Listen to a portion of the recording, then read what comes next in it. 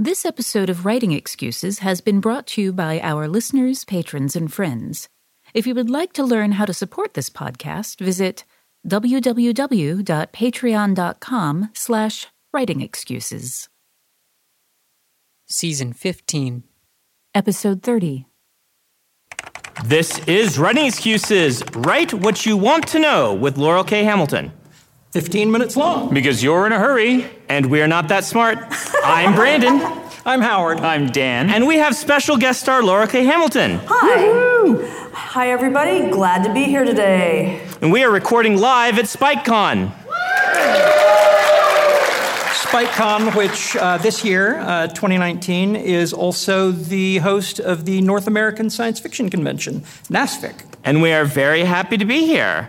And so, write what you want to know. Laurell, you're the one who pitched this idea to us, and it was really pithy and we loved it. Where did you come up with this phrase? What does it mean? One of the things that I have always had a bugaboo about since college is one of the things they tell you in the writing courses is write what you know. They say write what you know. Well, you know, I was a Midwestern girl raised in farm country, raised below the poverty level. I didn't really want to write what I knew. I wanted to write about, fantasy things. I wanted to write about dragons, like Aemma and Catherine, Dragons of Pern. I wanted to write about the fantastic. Well, there wasn't a lot of fantastic in my life. So I get into college, they tell you, write what you know. And the teachers really get mad at you that you wanted to write something that didn't exist. So I thought, no, I want to know about X or Y. I want to know about, like when I sat down to write the Anita Blake series, I didn't know anything about guns. I'd shot one gun in my entire life. And I had a series where she carries a gun to work with the police. I had to go out and find out about guns and do research. I found out about what I wanted to know. So pick something you want to know, what you're interested in as a writer. Most of us that write fantasy and science fiction, we want to write about something that makes us happy or that we're fascinated by or that horrifies us, something that moves us emotionally. And for those of us that write in the genre, that is going to be something that we're not going to be able to do in our real life. So we have to write about what we want to know. One of the things that I love about this concept is that when I've heard it spun before, it's been, don't bother with write what you know. You can go research and, figure out the stuff that you don't know. The difference here is the passion that's going to go into what you want to know. And yeah, you want to write about dragons. You want to write a hard fantasy novel that has something to do with the way in which dragons fly. Yes. And if that's what you're passionate about, you're going to study bird wings and bat wings and some aerodynamics and pieces of your story, because that's what you're excited about. Pieces of your story are going to grow out of that research in ways that will grab readers because it grabbed you. You were passionate about it. It's what you wanted to know. And one of the things I found is you research like I wanted to put zombies. My main character raises zombies. So I actually researched real voodoo. And there are no such thing as shambling dead in real voodoo. I'm just going to say that up front. It doesn't exist. I'm sorry. No matter what the movies say, it doesn't exist. But I did my research in real voodoo, and it came up with other ideas. And I finally said, somebody was in an audience and was a practitioner. This was their religion, and I was waiting for them to lambaste me. And he came up and he says, thank you for doing the research in my faith. He says, most people ignore it and treat it like it doesn't exist and they don't do real research. I said, yes, but the shambling movie zombies, I still use them. He says, yeah, but they're so cool. So if you do your research, you find out other ideas and things. And also people will forgive you for going that one step further. And I wanted to write about the monsters in the real world as everybody knowing them, and I am still having a great time. Give yourself enough toys when you're writing. You want to be having fun. Think of yourself as 7 and you want all your toys. Well, if I wrote a straight mystery series, I don't think I'd be in the 20-plus book. of a series because I wouldn't be having fun. I have a great time every time I sit down to write because I gave myself enough toys that interest me. And be passionate about your writing. You have to be interested. Yeah, I like to think that research has kind of two main benefits. And that story you told shows both of them. Number one, you're getting the right stuff right. And people who know what they're talking about are not going to throw the book across the room because you wrote guns or horses or whatever it is wrong. The other thing is you are buying goodwill with that research so that then you can get other stuff wrong and people will go along with it because it's cool. Yes, very, very much so. But make a list of the things. As a beginning writer, make a list of the things that interest you. Look at what you love. Look at what you've loved since you were small. And make a list of that. Because think about it. Not only can you be a writer, but you can write about the things that at 5, I would beg to stay up and watch Boris Karloff in the original Frankenstein by myself because no one would watch it with me. And I was begging at 5 to watch a monster movie. And now here I am all these years later. That's what I write. You find out what you love and do that. You know, Dan taught me this lesson. Actually, because it goes back to the origin of I'm Not a Serial Killer, his first novel that was published. And if we can kind of look at our careers when we were young in this way, like we thought that we just needed to write what was being published, right? Mm-hmm. The things that we read a lot, we were trying to mimic those, which is how a lot of writers begin. You read a lot, you mimic what's being published. What we hadn't kind of hit upon yet was what are we going to add to this? What little aspect of the genre is really fascinating to us that we can balloon into being our thing? For me, it was magic systems. For Dan, it was a conversation on the way home from writing group where we were talking about his fascination with serial killers. And Dan, you'd always been writing epic fantasy.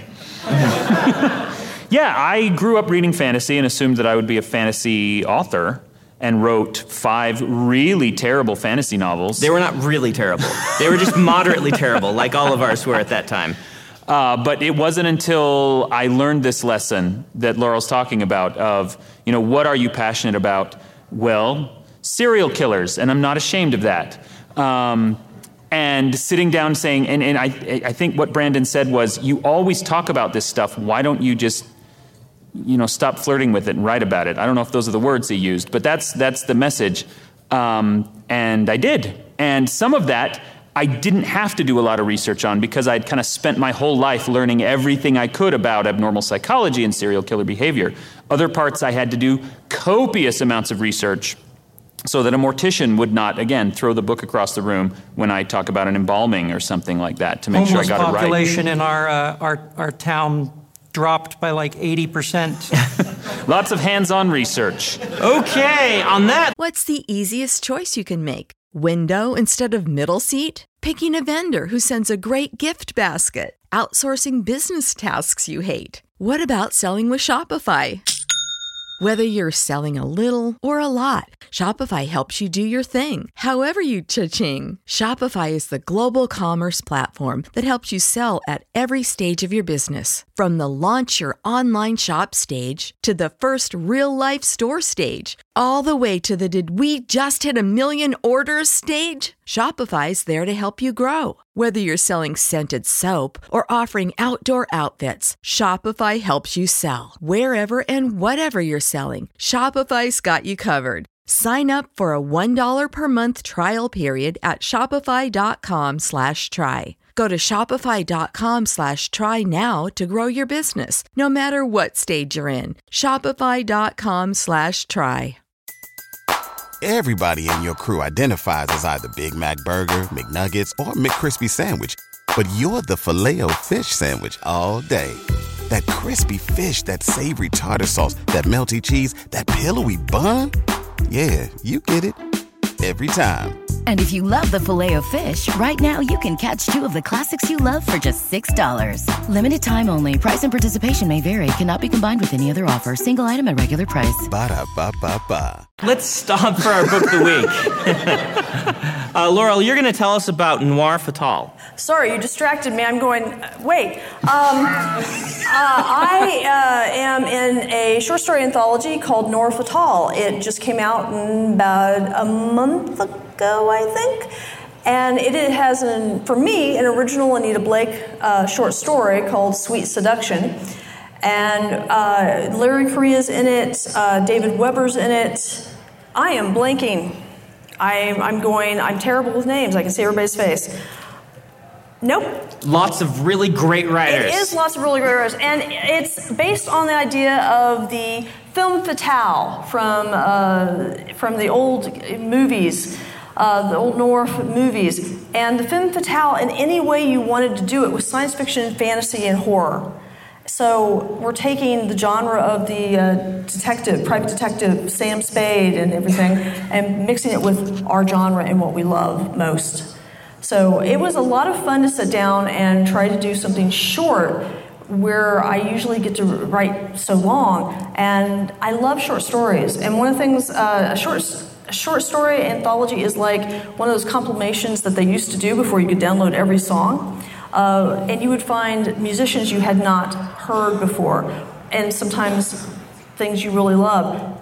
Anthologies are like that. It's like a preview. You buy it for one person, and then you find somebody else that you love, and then you have a new author to follow. Awesome. So, Noir Fatale, Bain Books put that out. If you are here at the con, there's a whole page ad for that book in the program book, so look that up. If you're listening to this online, you can find it everywhere, I assume. So, Laurell, for my next next part of the podcast, let's talk about your process of doing research. Let's say you've come up with something you want to know. There's a bit of it that you're really fascinated by. You've always wanted to learn more about it. What is your first step? Where do you go? First step is books and reading about it. For the Mary Gentry series, I researched anthropology. Okay, first of all, I grew up with my grandmother was Scotch-Irish, so she would tell me instead of the boogeyman, if I wasn't good, that bloody bones would get me, rawhead and bloody bones would get me, which is a Scottish nursery bogle, and from the border countries of Scotland. Of all the things for my family to keep, that one bit of folklore actually narrowed the geographic area where my family comes from for generations. And I thought, growing up like that, I knew something about the Fae and in Scotland and Ireland and England. No, not really. I thought I did. So started with what I thought I knew, and then go to books. And one of the things I do is I make sure that books, not the internet. I'm sorry, you can start at the internet as a jumping off point, but you actually have to make sure it is a book and not someone's opinion on the internet. Because contrary to popular opinion, just because it's on the internet doesn't make it real. So don't just take one source either. Take multiple sources. So start off with books. And then if you need an expert, if I want to talk to an anthropologist or a psychologist about the belief in fairies and how that had affected people, and how is it treated? Is it still thought of as a delusion, or do people still believe? Like, I went back to the 1700s to folklorists that went out and interviewed people that had actually seen the High Court of the Fae, not as a delusion, but actually said, no, they came to my farm, they rode by. And so first do your book research before you talk to a person that you're taking their time up for. I really sincerely believe so you'll have better questions. Don't just go to somebody and say, tell me everything you know about X or Y. You need good questions because you don't want to waste their time. Their time is valuable. And so start with books. I now have 2 shelves of books on the fair, on Fae and anthropology and archaeology and anything in that area. And it is taught me things about my own folklore that I grew up with my grandmother that I realize now that some of it she made up. She started with a little kernel of truth, and then she kind of built on it, or my great-grandfather did, because she believed everything my great-grandfather said was gospel. So somebody in my family told a few big windies, as they used to say. I guess it runs in the family. When I'm starting research on anything, I try to remember the Dunning-Kruger effect, which is when you don't know enough to know just how little you know. You're too dumb to know how dumb you are. Imagine for a moment that you are sitting in a car and there's a place you want to be and there's a person standing next to the car and you ask them for directions and they give you directions and you don't know how to drive the car. Okay, that's Dunning-Kruger. The directions you just got will not get you there because you don't even know how to start. One of the things that I've learned, a skill that I have developed, when I search for things on the internet, I search for a lot of things on the internet. Sorry, Laurel. When I search for things on the internet, one of the first things that comes up is going to be the Wikipedia page. And I've gotten really good at skimming it and looking for keywords that I don't recognize, that are linked.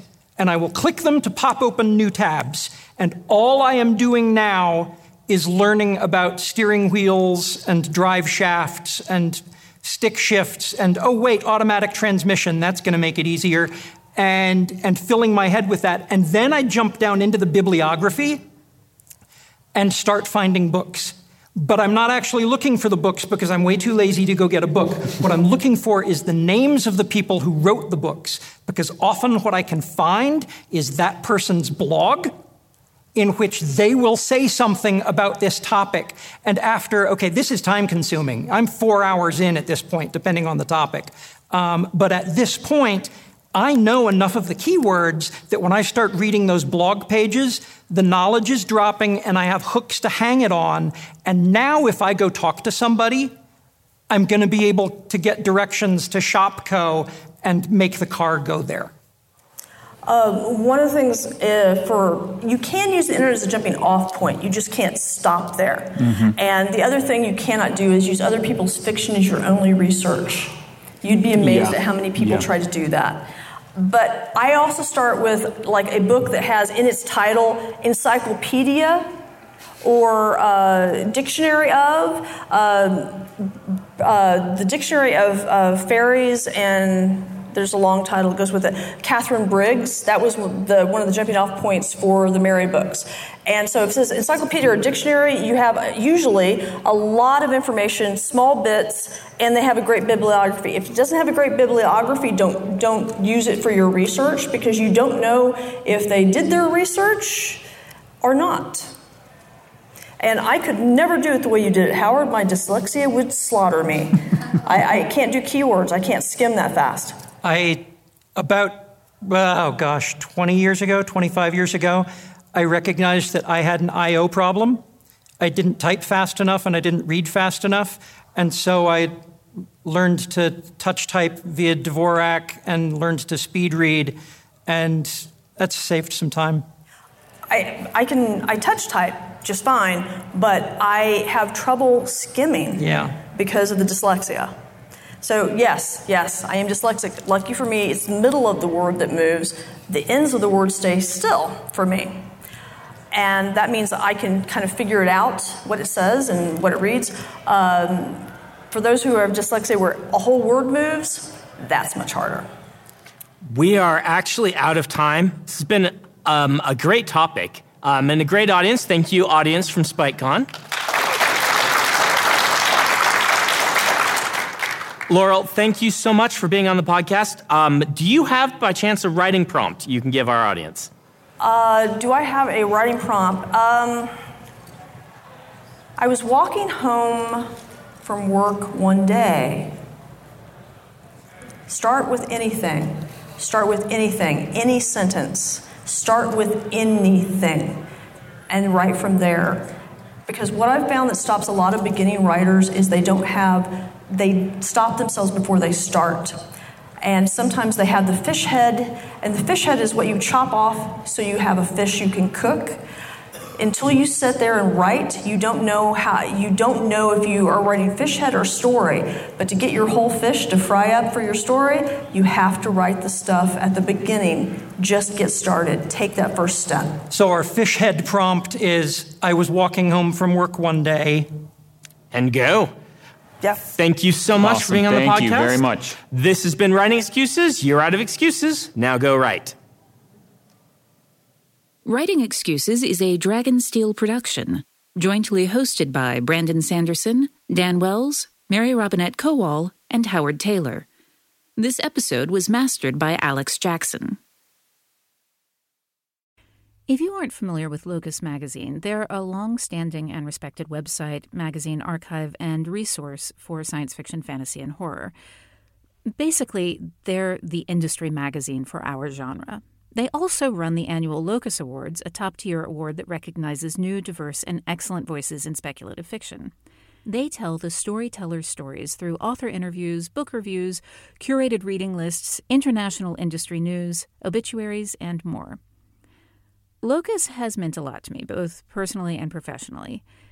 In my career, I've been interviewed by them, and I've also turned to them as a source of understanding who is involved in the industry. Locus is holding their annual fundraising drive to keep their doors open, lights on, and future bright. I'll be contributing to their crowdfunding campaign by donating a cut scene, some original art, and a couple of other things like, do you want to do a one-on-one chat with me? So join me in supporting Locus.